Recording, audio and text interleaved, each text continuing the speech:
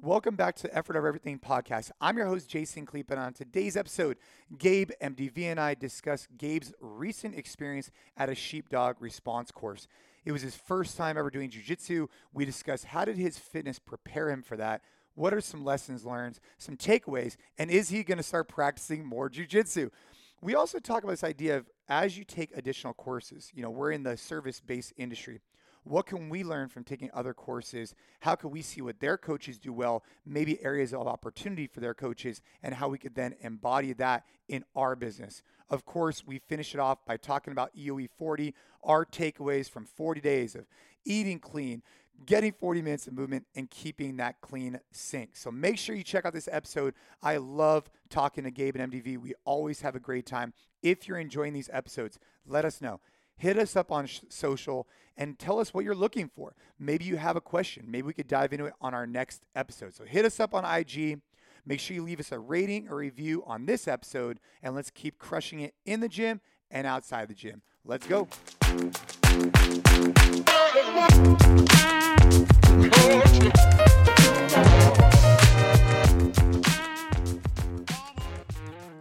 Gabe has officially became a sheepdog. Let's get rolling, man. Today's conversation, we're talking about fitness, combat, BJJ, but really it was inspired by Gabe Yanez going to a course called Sheepdog Response. Really head up the organization head up by Tim Kennedy, who, for those people who don't know Tim, he is literally I think the best asterisk is like badass.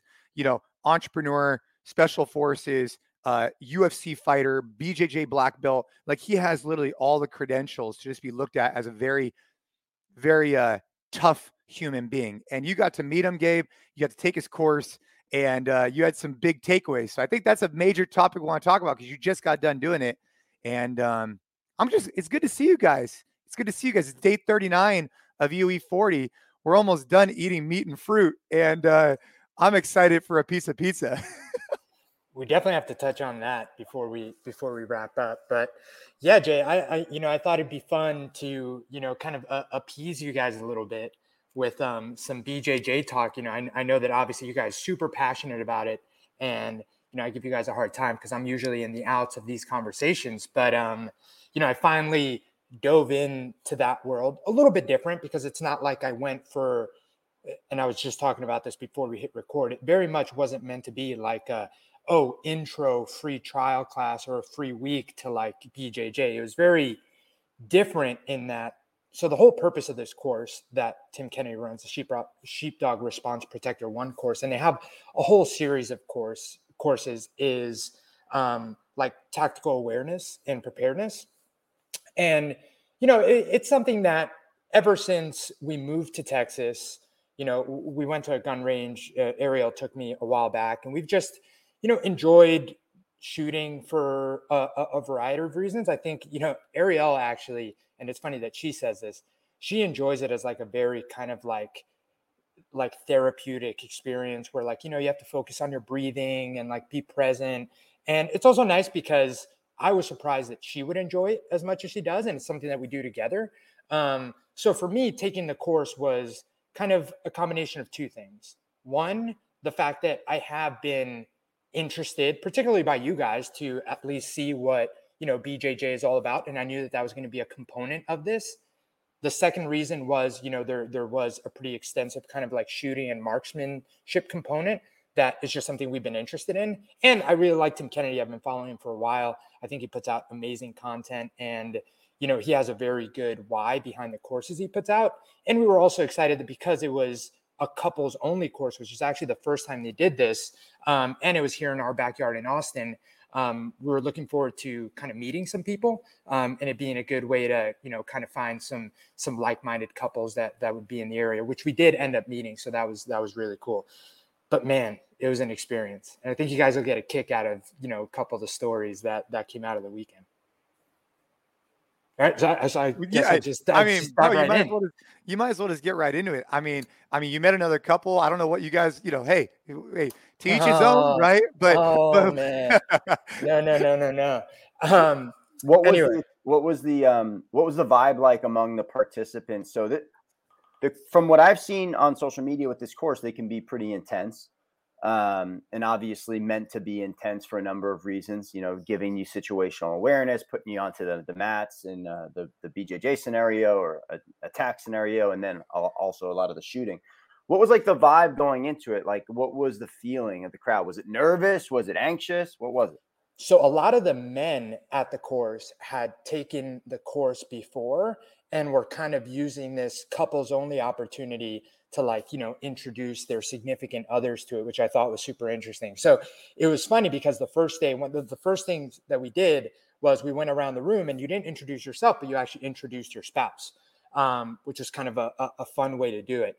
And because it was Valentine's Day weekend, like the common theme and funny story was that, a lot of the husbands were, hey, let's take a weekend away. Like we'll go to Austin, like we'll do this. And then they end up doing like this tactical awareness courses, which, there was mixed reviews on the ladies' side of how excited they were to be there.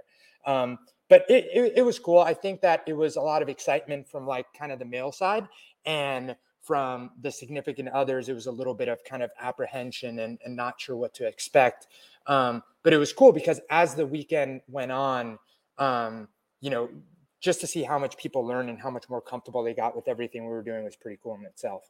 And, another thing that was a really cool experience for me, and I think it is very relatable to the audience for this podcast specifically, is really very firmly, and I don't remember the last time I've been in this position, being put in the beginner mindset, the student mindset, and also like from an outsider looking in, observing how the four instructors, which each had their strengths and weaknesses, either did a very good job or where I think they could have done a little bit better based on all the same things that we talk about in coaching.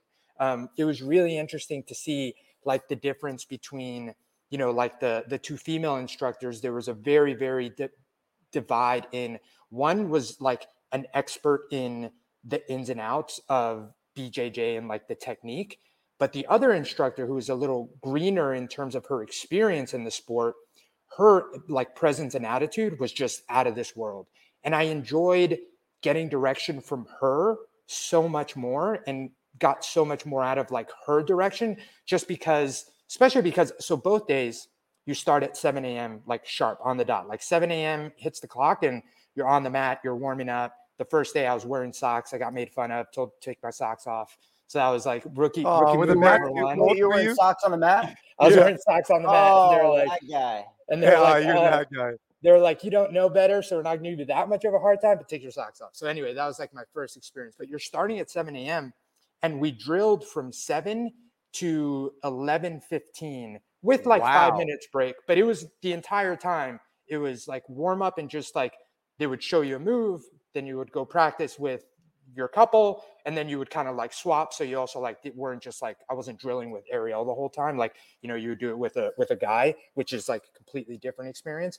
And then you would move on to like the next layer of that. And then the next layer. We did that for, 4 hours plus. And then we did like the all out rolls. So it was very, very aggressive. Like it was a lot. And for a lot of people, I mean, I think that obviously going into it with like the benchmark level of like fitness, and also because I knew what the schedule was going to be like what we ate the day before, making sure we had a really big breakfast day of, I think we did better than a lot of people.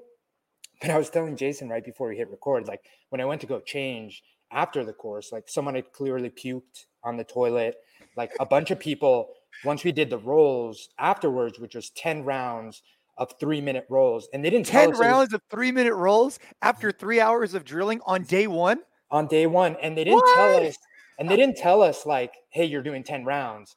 They just said we're doing 3-minute rounds, and it was like, all right, one like switch, one more, switch, one more, and like it was really funny, and I'm sure you guys will relate to this because like in the beginning, like I partnered up with a guy that like I very confident, like I'm stronger than you, I am fitter than you.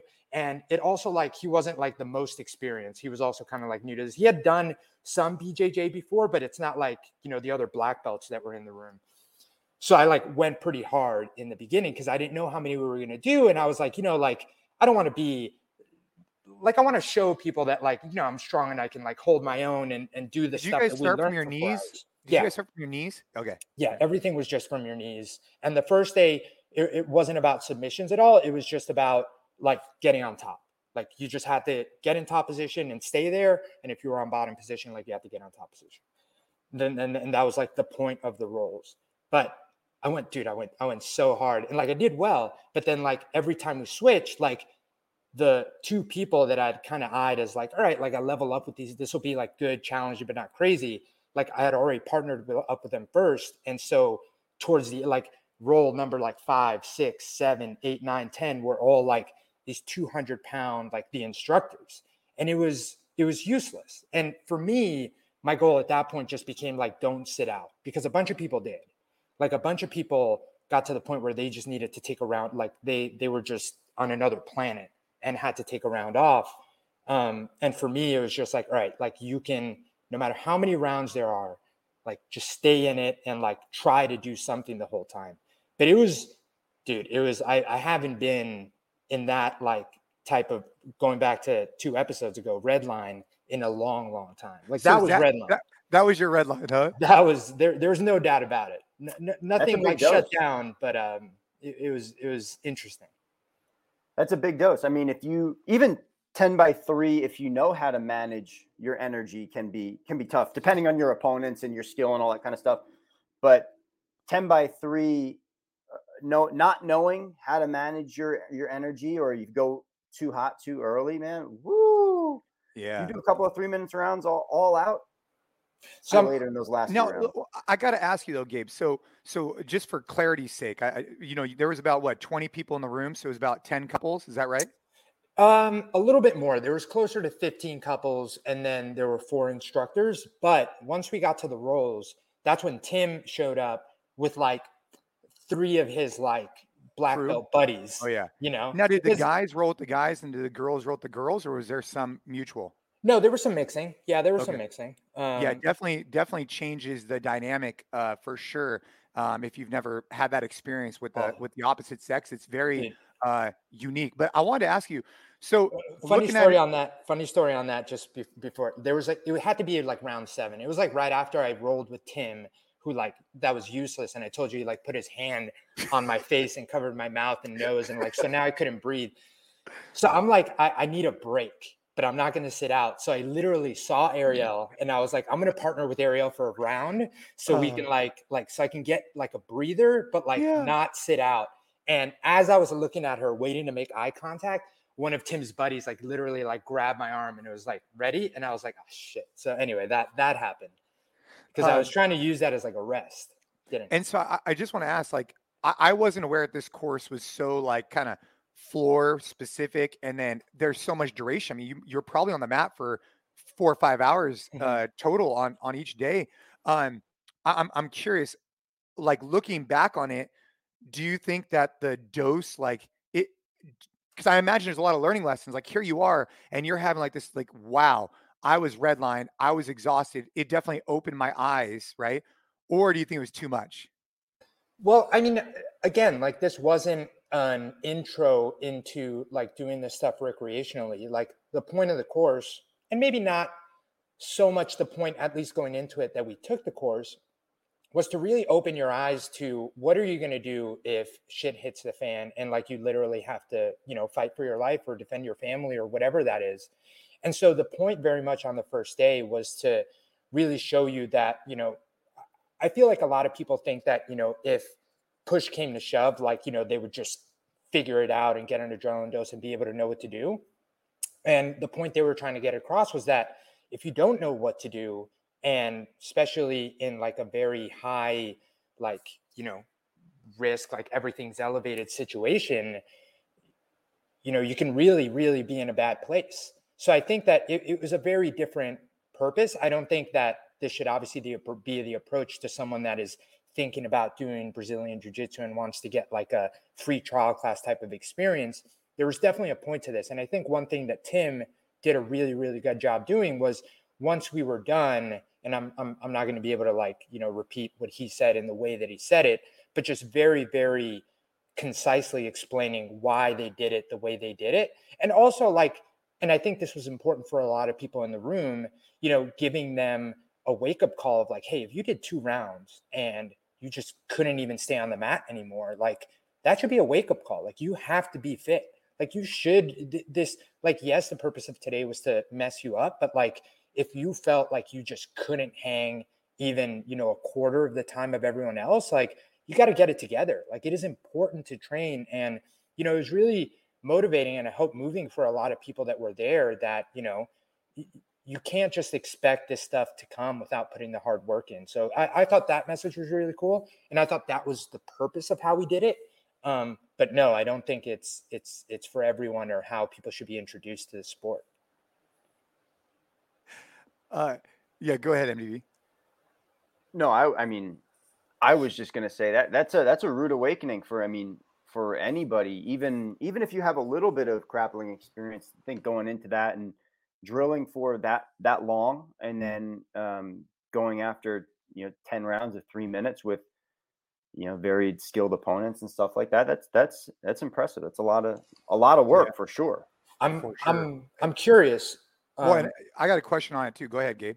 Well, I'm curious, like you guys, you know, I still haven't. Now I'd like to look into ever taking like a class at an actual gym. Like what is the usual, you know, like how often are you guys rolling? Like what does that look like in your guys' experience? So I'll start and then I'll let MDV. So every school is going to be a little bit different, similar to like the way CrossFit is. There's no like formal streamline. Although I think that some consistency would be good. The reality is that the way that the jiu-jitsu came to be is that there's some general baselines, but definitely it's up to the instructor. So in general, at most schools, most of the time, you'll do a brief warm up of some type of like jog around the mat, maybe some type of like shrimp work where you're basically on the ground, kind of warming up your hip escapes and stuff like that. And then you'll basically go over a movement of the day for about maybe 45 minutes. And then at the 1 hour mark, typically you'll do rolls for about 30 minutes. And those can either be from positions that maybe you worked that day from, I don't know, side control or mount, or it could be from standing, or it could just be from knees, like the experience you had. Typically, I would say it's like a broad strokes. Now, when I go to competition class, it's different. They drill for an hour and they train for an hour. So they drill like back and forth with an athlete, 2 minutes on, 2 minutes on, 2 minutes on, back and forth. So I drill on MDV, then MDV drills on me for an hour. And then after that, we roll for an hour. And those ones are very, very difficult. I mean, MDV, how often are you doing that? How often are you taking that class? I do the competitors class with some like high level guys, probably about once a week, and I do the one twice a week. And so I think it's a good blend. I do the other one is gi, and the competitor one is no gi, which is a completely different beast. Something Jason, happened to your audio. Your audio is garbage right now. Hot garbage audio, Khalifa. Garbage. There How about now? Is it better? Now it's better. Oh yeah. So I was just go ahead, MDV. Yeah. No, I think Jason laid out kind of like the difference between like the class experience and the competition class experience pretty well. I go to 10th Planet Portland here.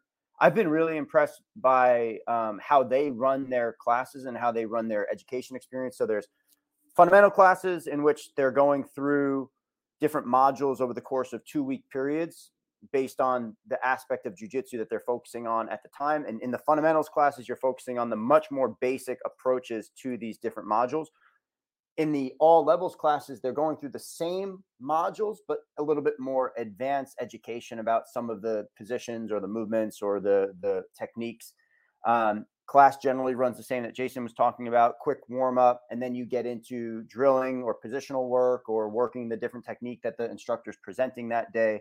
Some classes will end with rounds, shorter rounds, so that people get the workout within the hour time period. But like Jason said, most of the time after class is over, there's an open mat period in which the athletes have the opportunity to spar or drill or stretch or go over movements with partners or with the coach who's still hanging around. So that's the general layout. And Gabe, you guys can hear me okay? Yes. I did want to ask, so obviously there's a major difference between gi and no gi. You did a no gi situation where you're basically wearing a t-shirt and shorts, which I think there's benefits, pros and cons to both. But I am curious from a fitness perspective for anybody listening. I appreciate your experience in the fact that I'll be the first one to say to you, like, kudos to you for getting outside your comfort zone and going and doing something like this, right? Especially in that environment where you have people that have trained more than you, and you have to go in there with that kind of quote white belt beginner mentality. And I think there was obviously lessons learned like you shared. My question is, how much do you think your previous bulk of fitness work helped you? Because this is a really great test case. You basically went from 0 to 100 real quick, but you had this bulk of fitness for the last decade, 2 decades, whatever, with all your different triathlons and CrossFit and you name it. How much do you think that helped you compared to your peers in that particular experience? I think the biggest benefit was that no matter how much in the red I found myself, whereas a lot of people, you could see kind of the panic and I have to sit out, like I'm not going to be okay. I think that it's just knowing that like you will be okay. Like no matter how messed up I was, like because we've done this type of training in terms of like high intensity so many times, like I always knew that in the 1 minute break between rounds, like I would be fine, like I never felt like I was close to anything kind of out of the ordinary happening because, you do assault bike intervals, you do a Fran type workout, you've been there. And I think that for a lot of people where this is like completely uncharted territory, there is a panic and the panic almost makes everything worse. So I think that just knowing that it's going to be okay, no matter how not okay it felt in the moment was super helpful. But I think that, and you guys know this and will probably appreciate this, I think that the fact that hey, I'm pretty strong, hey, I'm pretty explosive, actually worked against me in this like very specific respect, because, one thing that clicked and that someone told me, and it made a lot of sense on the second day, and I was like, hey, this would have been helpful on the first day, was that, it's so much about not 3 minutes of being at 90%, but finding your time where you can do something explosive and try and like benefit where you are, but really to spend most of the time being as relaxed as possible. And obviously not putting yourself in a position where, whoever you're rolling with can get an advantage on you. But in the beginning, like I didn't know that. So I was just like, even when I was in a position where I couldn't do anything, while I was thinking what to do, I was still like pushing my hardest or squeezing my hardest or like squirming my hardest just because like it made sense to do that. But I didn't have a plan. Like I didn't know what I was doing, but I was just wasting energy when the person that was stronger, more experienced than me was just, all their body weight was on me and they were just waiting for me to squirm enough to where they could, do some other thing and put me in a shittier position. So that I think day one worked against me because I was so sure that like, hey, I'm pretty strong. Like if I squirm hard enough, if I squeeze hard enough, if I try hard enough, I should be able to improve something. But without having a plan and being like, okay, I'm going to do this, this, and this as hard as I can, it was just kind of wasted energy. Yeah. And those fitness reserves that you have, they run out as well. It's not like we have an endless well of strength and endless well of endurance, endless well of squeeze. And, when you are well of squeeze. Yeah, you don't. I mean, yeah, I think that's the mistake that probably a lot of people who have a fitness background come into jiu-jitsu with, is that they rely so heavily on their strengths at the outset. And it's hard not to, because you want to use your athleticism, you want to use your strength, but then all of a sudden, especially if you're going against somebody who's a little bit more talented than you, they know how to use all that stuff against you and take all of your energy and essentially just make you waste it, but then also make you kind of eat it as well, because you're just now suffering underneath this complete lack of it now. And now you have no tools anymore. You have nothing. It's very interesting. Yeah, I mean, I think that the saying goes like, it's no one's ever going to complain about being strong and fit. Like no one, that's not a bad thing, right? But we're talking about a completely different application of it. And so Gabe, like going into this experience, and obviously you had some situational awareness and pistol shooting, which I think is amazing. That's a great additional skill set, of course. But while we're on the subject of fitness, combat, jiu-jitsu, did they do any stand-up striking with you, or was it all groundwork? So day one was all like basic grappling and groundwork. And then day two was about kind of applying that stuff with, if someone had a knife or a pistol on them. Essentially they wanted to focus on like what the closest proximity, like what you would do if the threat was at closest proximity. And they didn't get to too much if you were like at grappling range. Oh, yeah, like further ranges. Okay, Mhm. got it. Yeah, yeah. I was just curious. And then based on this experience, I have to ask: does it change your perspective of how your fitness relates to self-defense? And did it like, kind of like open your eyes to exploring that more? I mean, it sounds like it might have, but I am curious because we've been in the fitness space for all these years, and and self-defense was never really talked about for a lot of years. And I think there's more conversations like this happening where there's that bridge. But was it kind of like a oh shit moment? Like, hey, I'm this really fit guy, but I can't do this? Or was it kind of like a kind of oh shit moment? Maybe a kind of oh shit moment. I mean, I think this stuff is so incredibly valuable. I think it's just one of those things of, like me personally, like diving into it. It's just kind of one of those things of like figuring how that fits into my life and everything else that I have going on. But I think that there's definitely a much newer appreciation to kind of what goes into it and the chess piece of kind of what it is, right? I think that the really interesting thing about it was how much thinking has to happen, or not even thinking, but how much repetition has to happen so that these things are kind of ingrained into muscle memory, because there's no other way to kind of be successful in it. That's definitely interesting. I think that it's a very, very novel and challenging thing to want to be good at. But that's also a reason why, man, I could see it being very not addictive. I don't know if addictive is the word I want to use, but for someone like me, that I if I'm going to get into something, like I really like to, become proficient as soon as possible. I can see it becoming kind of a very big piece of my life, and I just know how that fits into everything else that I have going on right now. But I do think that it's important, and I think that it, more than anything else, like example, my background being a triathlete and an endurance athlete, like I think that this stuff has a lot more valuable real world applications than being able to run moderately fast for 20 something miles. I'm sorry if I got a little noise outside here, but one of the things that I was rudely awakened to in terms of jiu-jitsu, and I think that I had a wrestling background in high school. I was not the best wrestler in high school, but I had a grappling background. So it wasn't completely foreign to me, but it was a strong reminder when I first got into jiu-jitsu more seriously, was the fact that, like, you can do all the weightlifting and all the cardiovascular endurance and all the body weight movements that you want, but there's really not a lot of translation of those things to the mat when you're faced with a much higher skilled opponent. Like somebody who knows how to fight, or someone who knows how to grapple, or somebody who's been in those situations before 1,000 times, a thousand times, is going to take you apart piece by piece, probably almost no matter their size. Like if you don't have those experiences, like you could be a 200-pound muscular dude, jacked as fuck, and you'll look at a 150-pound dude over here and be like, oh, I fucked that guy up. You probably will not. That guy is going to break your shit in half. Like he gets a hold of your leg, or he gets a hold of your arm, he gets a hold of your neck, it's game over. So I heard somebody recently talking about this, and I cracked up because there's a lot of like probably gym weekend warriors who go in and be like, oh, I'm fine in a fight.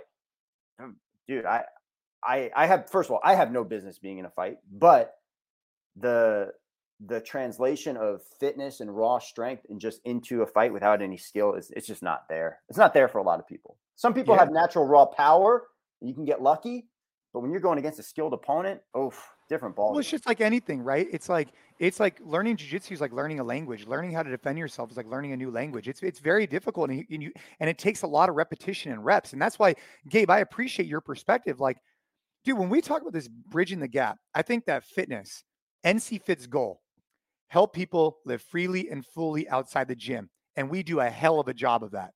And meaning run after your kids, get off the toilet, all those different types of things. Those are all the things that we as a company and organization stand for. Say you could go climb a mountain if you need to, go swim with your kids. Where there becomes, I guess not fringe cases, but additional cases, is if you have a desire to learn these additional skills. It's like learning a new language. We're still teaching you English, just we're trying to teach it to you to be able to use, as applicable as possible. But now all of a sudden, if we're trying to teach you something, this new thing, it takes a long time and a lot of reps. I think that people can go from not being able to, live freely outside the gym to being able to much quicker than you could go from learning a whole new skill like jujitsu. Neither one is, I'm just saying, like, when you make that commitment, it's a big commitment. And I've been doing it now for 6 years, and I still feel like I have a long way to go, which is exciting and also like unmotivating at the same time in jujitsu. Well, I think one of the beautiful things about what we do at NC Fit is that, we do give you this broad base of fitness. We give you this well that you can pull from to go do these other unknown activities that will give you a leg up in terms of just the general athleticism, the coordination, the accuracy, the kinesthetic awareness. Having those types of things is a huge asset on your side. Huge, huge asset. I'm just saying in terms of like being able to directly apply barbell curls to a jiu-jitsu situation, they're completely different. And you're right. It's like a different language. It's a whole different world. The learning curve in jiu-jitsu is so fucking sharp and so long. It takes so long to remember these things and get a feel for it. And I really feel for people who come into it with less athletic backgrounds than we might have come into it, because like, I can't imagine what somebody who doesn't know what to do with their body in any situation feels like sometimes on the mats. It's a huge, huge difference. I have a question for you guys. How often is it like common for people to get like legitimately choked unconscious in a class or during rolls? Wait, so I imagine there's a story behind this, and I want to hear it. There is, but I want the answer to that question first. I've been, like I said, I've been rolling for 6 years. I've rolled a lot of people. I have never seen in training, maybe at a competition I was at once or twice. In training, I've never seen anyone get knocked unconscious, nor have I've seen some little issues here and there, nor have I seen a full submission go into an attack and actually like break that person in training. I have not seen that personally. I don't know about you, MDV. I have.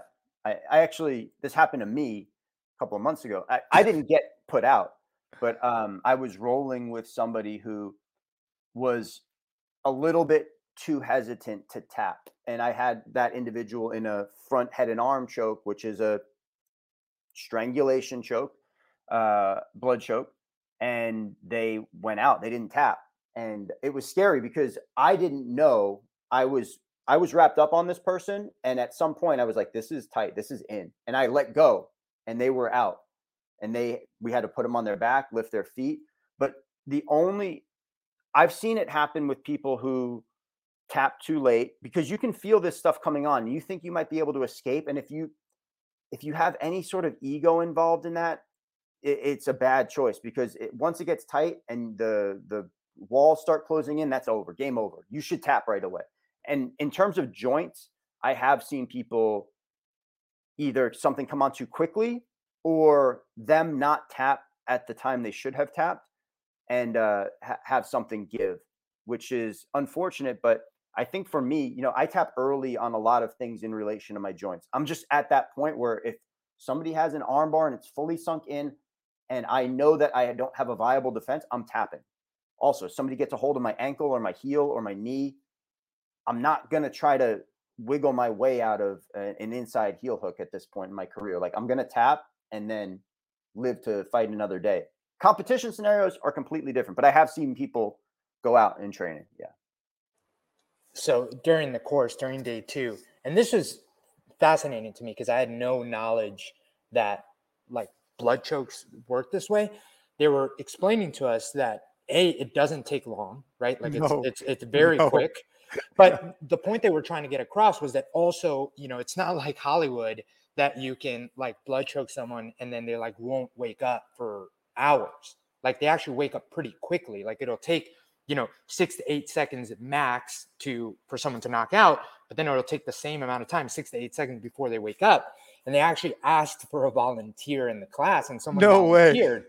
Did you volunteer, Gabe? No, absolutely not. I thought it was one of the scariest things ever to watch because like their eyes don't even close. Like their eyes are open, but they like he was out like a light. Like he even like gave a snore before he woke back up. No way. But I mean, what the instructors were saying also is that, this is it's not something that is in any way dangerous in that kind of like time span. But the point they were really trying to get across is that, you know, if you were in like an actual real fight scenario and you got a choke in, it's not like, oh, well, you know, now I can kind of relax. You know, people are going to wake back up, and they're going to wake back up relatively quickly. And then a funny story. So the two male instructors that led the entire course, they were awesome. They were hilarious. So this guy, Iago and Steve, they've been friends for like 20 years. Like they were special forces in the Army together, and they had worked security at a bar together. And they were saying that when they started working security at this bar, what they would do once the bar closed and all the fights would break out is they would literally just choke everyone. And while one of them choked, the other one got him on handcuffs, and it was fine. It was like the safest thing to do. But when the owners found out, apparently they like freaked out that they were knocking out all the patrons, but they were doing what they knew to be like literally zero commotion, zero damage, no one gets hurt. One of them would choke them out. The other one would put handcuffs on. They would sit them down to the side until they calmed down. And they had some pretty good stories throughout the weekend, but that's how they would handle their bar security business. Because also people would like mess with them because they weren't, I mean, they were pretty big, but I could see guys at the bar being bigger and thinking that they could mess with them. But these guys are black belts and special forces. Like they, you know, you're messing with the wrong duo. Yeah, man. That's good. Yeah, Gabe or MDV. One of the things about these blood chokes and submissions in general, if you do not have clean finishing mechanics, like if you are a newer athlete and you're relying on just your raw strength to try to just squeeze somebody's head off, right? Like you catch them in a choke or strangulation, or you have their back. And if you don't have solid finishing mechanics, man, you can burn out your own squeeze so fast. And when you burn out your squeeze, and especially if this is like later in a round, or if this is like demoralizing, right? MDV. No, first of all, so demoralizing. But second of all, how useless you are at that point. Like if you have somebody's head and you're squeezing and it's just not in, but you're like, all right, I'm just going to squeeze anyway to see what's up. Bad move, because this person is one, they're not in danger. They are fine. They might be uncomfortable on their head or their neck a little bit, but they're not, there's no blood cut off on either side of their neck.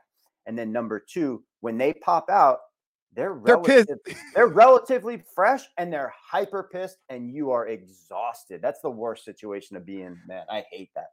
Yeah, when you roll with people that really know what they're doing, and this is a really, really great point to make. You know, like I said, Gabe, I'm super stoked you took this course and you got, you know, your eyes open to just how much when someone learns these skills, then there's a certain level of skills. When you roll with people who are really, really skilled, I'm talking like competitor high level, the nuances in their positions and their ability to get you in from an inch here to an inch there, and the difference it makes is so profound. And the fact that they could do it with such ease, it just bothers me. You know, like when you roll with these really high level guys, they'll take their elbow from here to there, and it makes literally the world of difference. But they need to have that just ingrained in their body because they've just rolled. They've done it so many times that they know what position to get into. They're even moving before their brain even tells them to move. They're already moving because they already know what to do. And that's from that, 10,000 hours on the mat. Just like for us, we know how to approach workouts with a specific intensity, technique, position. Now, if you kind of like take that, but you magnify it a little bit, I think that's what happens with these experts on the mat. Now, I would recommend anybody who works out regularly, anybody, to go in and go find. We've talked about this a lot of times, but I just feel like maybe this is the episode that gets someone to at least go explore something new. And I'm not saying, look, NC Fit, we're great at what we do. You should utilize our app, crush our workouts in your garage. You should use NC Flex, get jacked. Hell yeah. In addition, go pick up some skills outside the gym, whether that's mountain biking, getting outdoors, or if you want to try jiu-jitsu, go find a local school, go meet with the head coach, go pick up the vibe. And maybe if that vibe isn't right for you, go find someone else. But I mean, I definitely think you'll walk away from your first experience, and I guarantee you will say to yourself, I'm glad I at least experienced that. And maybe you don't want to do it again, but at least you've tried it. So that's my recommendation. One of the things about high-level practitioners, which is awesome to watch. When you're watching somebody who's rolling high level practitioner, when they're rolling with somebody who's lower than them, less experienced, they have an awesome ability to regulate the roll in any way, shape, or form that they want. They are completely in control at all times for the most part. And they are responding to whatever the lower level practitioner is giving them. One of the coolest things that I'm watching when I'm seeing these guys roll, or I'm observing from the side sometimes, is like, it's almost like watching. There was a moment in Matt Frazier's career at the CrossFit Games when he was on the floor in the final event, and he's like looking around at everybody else doing all this work around him, and he's just fucking standing there, kind of chilling. And all of a sudden he goes, "All right, it's time to turn it on." Right. High level jiu-jitsu practitioners, when they're rolling with somebody who's lower than them, even if they're in a quote unquote dangerous situation, they're almost never in a dangerous situation. They always can figure out how to manipulate their body out of it. The other thing is that when they want to turn it on, even if there's 5 seconds left in the round or whatever it is, you notice a distinct difference. All of a sudden they go, "All right, it's time to stop fucking around." And the submission just comes on so fast. It's like, it just is. It's like Frazier or Froning. Like, I remember a whole some different years, ball game. yeah, it would piss me off because, I'd be competing with Froning and I'd be like, kind of finding my groove, doing my thing. And he'd just be looking around, waiting for that moment where it brings up a good analogy of the Ferrari analogy. I've said this before, but I think it's a great analogy for this particular situation.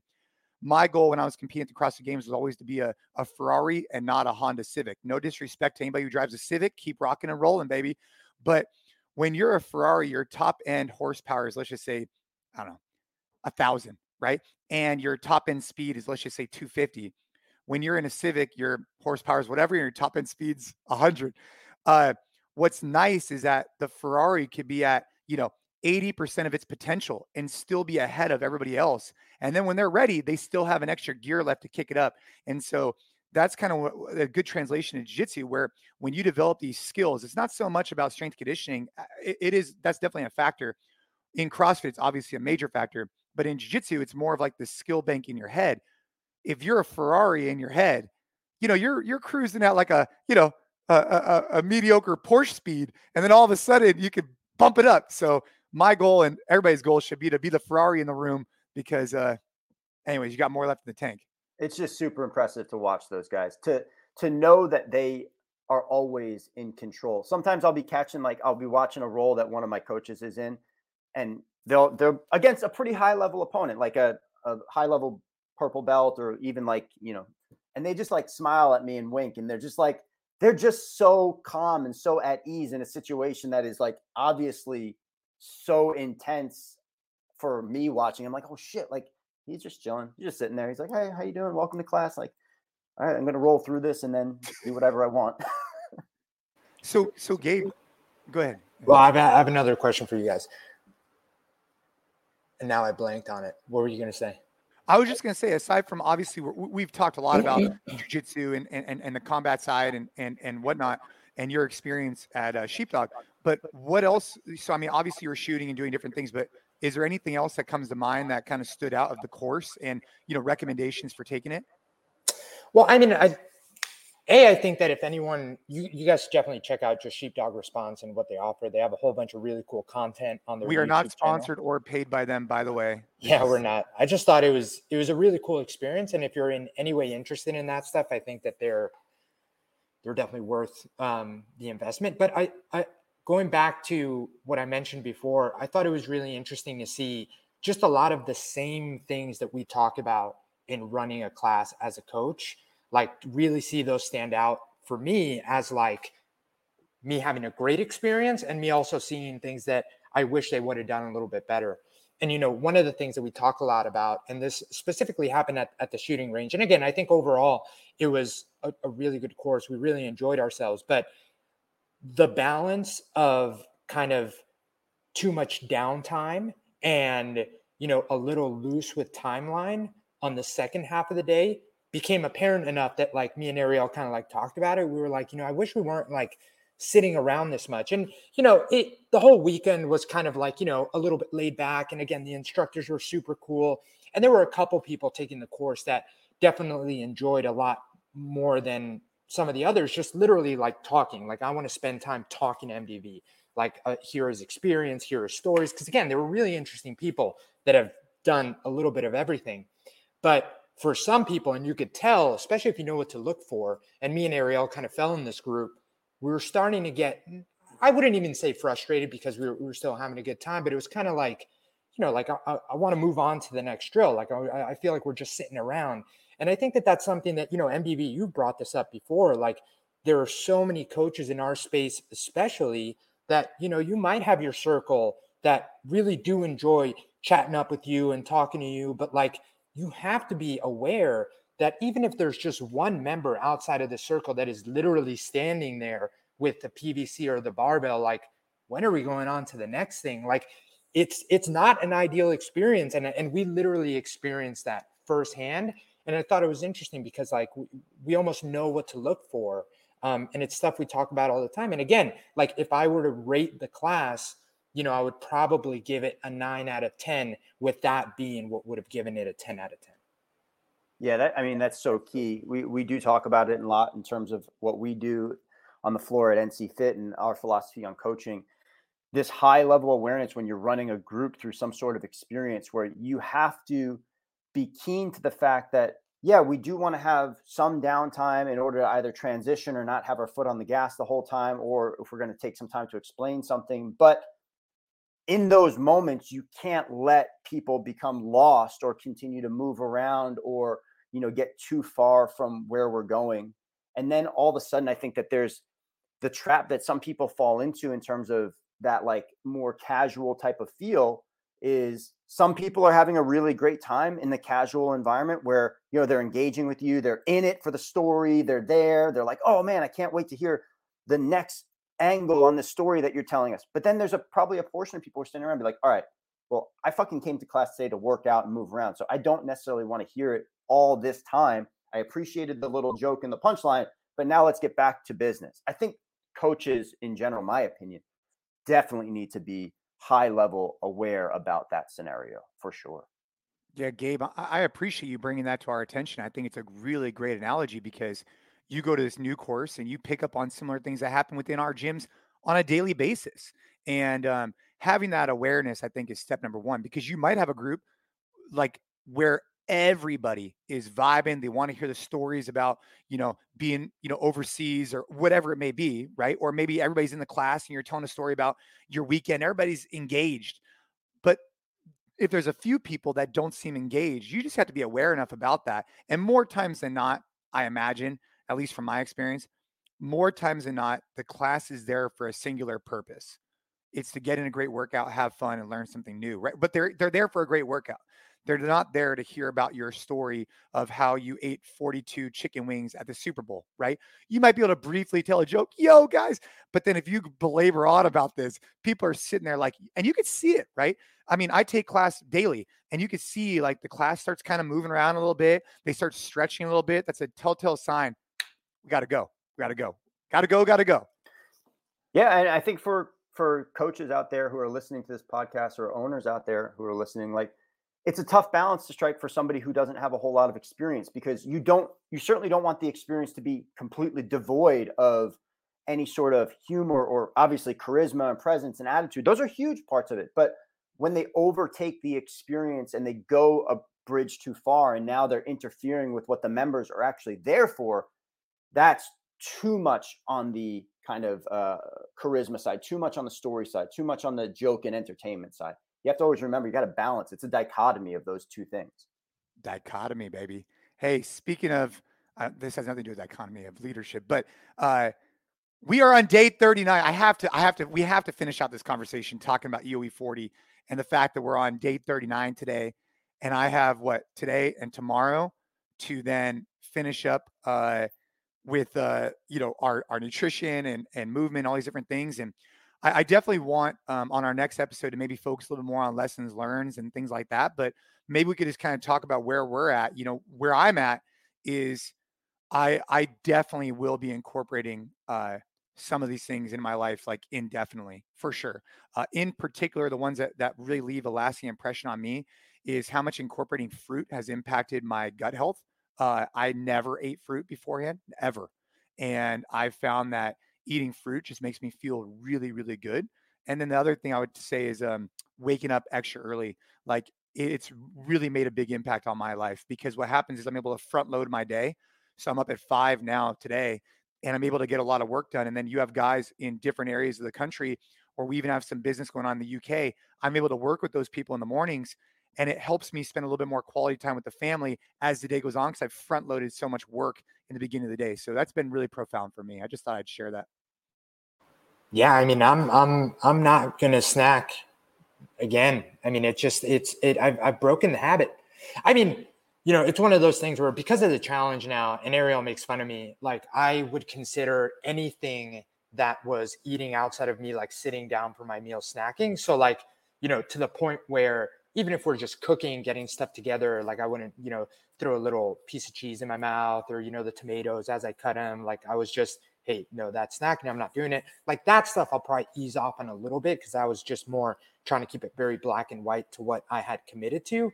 But like, me just as a habit, like going to the pantry after this call, which I definitely would have done in the past, and grabbing a couple pistachios and like a piece of jerky, I just don't need to anymore.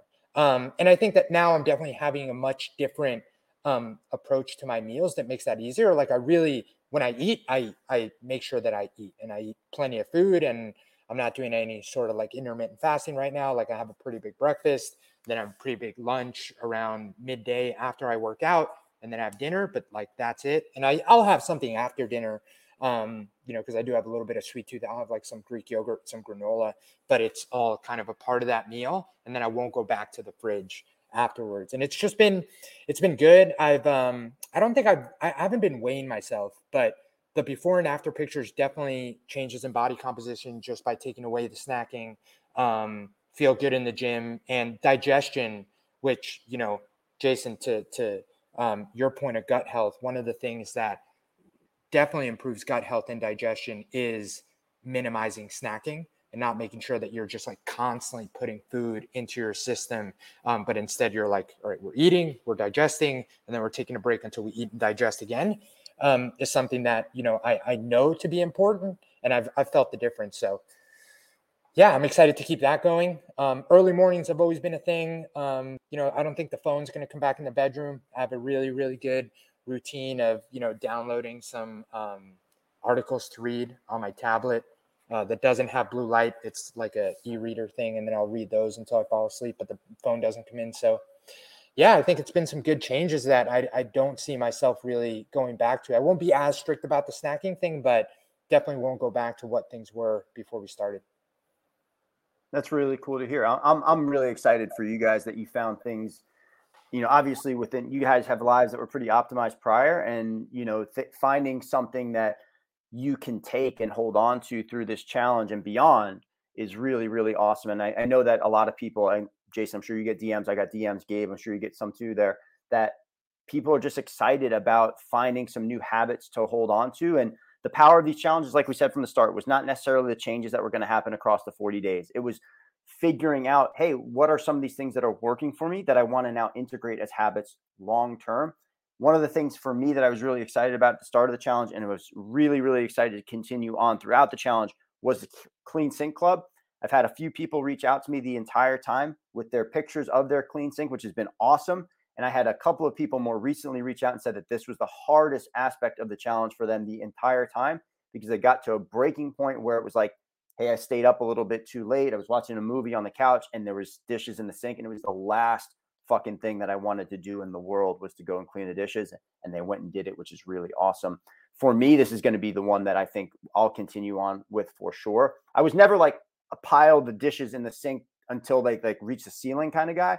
But I was definitely like, if we cooked in pans or pots or stuff like that, I was a let them soak guy. I was a let them soak overnight guy. Baby. Gotta let them soak.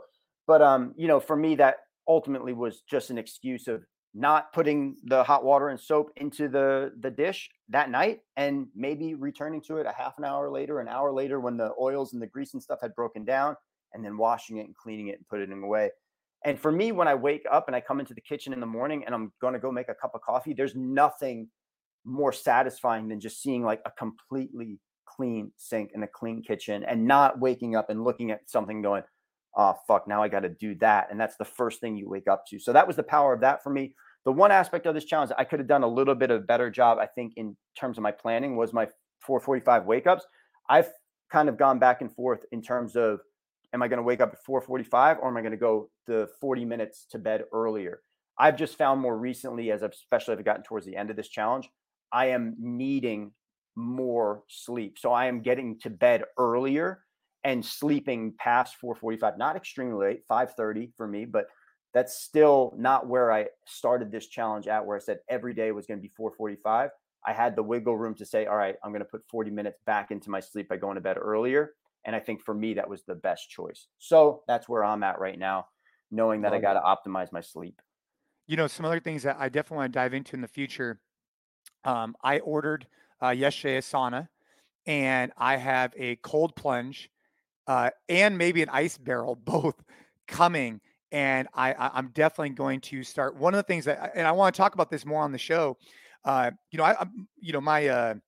daughter has been having some challenges with different things, and kids have challenges. She's 10, 11 years old. She's starting to hit that kind of weird age where, I'm curious. I'm going to explore the cold for myself, and I'm curious how to explore that for my children and see if that helps them with breathing techniques, mental health, and different areas. And I'll keep you guys updated as we do this. I'm going to do it in a very like conservative way. I'm just sharing that those are two things that I'm literally looking into now, is more hot cold therapy and the impacts it could have on mindset, mood, and overall mental health. That's very important as I shift. So this last 40 days have been about what it's been about, which is great. Now the next thing that I'm kind of focused on is, how do I make the entire family optimize their mental health, feel good throughout the duration of the day. And I'll keep you guys posted on how that goes. I'll let you guys know when I get it in too. Yeah, you got to check out Andrew Huberman's stuff. He's like my favorite when it comes to especially stuff about like cold immersion and like the real like concrete objective science behind it. He's great, and he doesn't, he gives it to you, very smart guy. The science says this is what we know. This is what we maybe know. And I find his stuff super, super interesting. And he always has interesting takes on it. Huberman Lab. Yeah, the Huberman Lab. Yeah, definitely check it out. He's up in Stanford, so I'm gonna have to reach out to him and just see. So, yeah, man. Hey, look, this show, this podcast is just about sharing what we're doing, sharing what's on our minds, and I think that there's a pivot happening for me where I'm spending. I have realized these last 40 days some things have really been working for me, and I'm gonna continue on with them because I feel excellent. But what else? What other areas can we optimize? Let's try it out. So, all right. Well, that being said.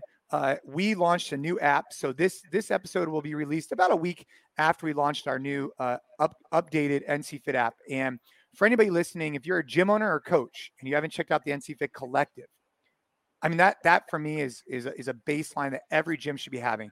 We're putting out the world's best session plans and programming because we actually implement it in our gyms and we rolled out through gyms all over the world. So if you haven't at least tried it, check it out.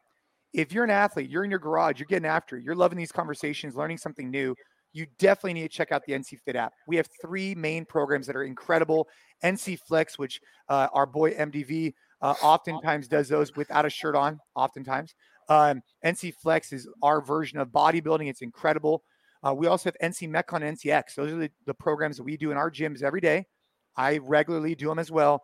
And for those practicing jiu-jitsu who are interested, our NCX program is a great supplement to what you're doing on the mat. So make sure you guys check out the NC Fit app. It's available on Apple, and the new interface is badass. Guys, any closing remarks? I think you summed it up really nicely there about the programs and where we're at right now. And the app is looking super sexy. My take on the jiu-jitsu and fitness conversation, I think we should have one. I think we should talk about how we have experimented with different types of training and how we're blending the two. It can be really, really challenging when you have this thing that you go and do 3 or 4 times a week, which is very intense. And especially if you're coming from like a CrossFit or functional training background and you were doing that maybe 3, 4, 5 times a week, and that was very intense. Figuring out how do you balance and blend the two can be challenging. Or if you are a jiu-jitsu practitioner and you're thinking about how to influence or get fitness into your life, or the opposite, you're a fitness practitioner, you want jiu-jitsu in your life, I think we should have that conversation. I'm going to say NCX is great. Also, NC Flex can be really great for implementing or supplementing your jiu-jitsu as well, because we're working with a lot of odd objects there. You're still getting a lot of strength in, and then you're able to focus on different aspects of your body, whether it's lower body, upper body, push, pull, squat, hinge, and very specifically pull parts and pieces. So we have 2 amazing programs that you can supplement your jiu-jitsu with, and that's my hot take for the day. I think you guys crushed it. I use the NC Fit app every single day for my training. I'm a little bit more probably all over the place than these guys, but that's what I love about it. Like every day I open up the app, I look at what Metcon, Compete Conditioning, X, and Flex have going on, and I either pick one or mix all of them. And I've gotten to a place in my training where that just feels best for me. I don't feel like I need to be like, hey, I need to do this on this day, this cycle. And yeah, I'm really enjoying it. And that's, I think, one of the benefits of the app is that you have a lot of options. So definitely check it out if you haven't already. I'm enjoying it. All right, everybody. Well, hey, I want to thank you all for listening. I want to thank you guys for helping us get over 1 million downloads on this podcast. That's a huge accomplishment. Thank you so much for helping us get there. Would appreciate leaving a rating, leaving a review, hit us up on social media, and make sure you and your family are keep getting after it in the gym and outside the gym. Have a great day, everybody. Thanks for joining us.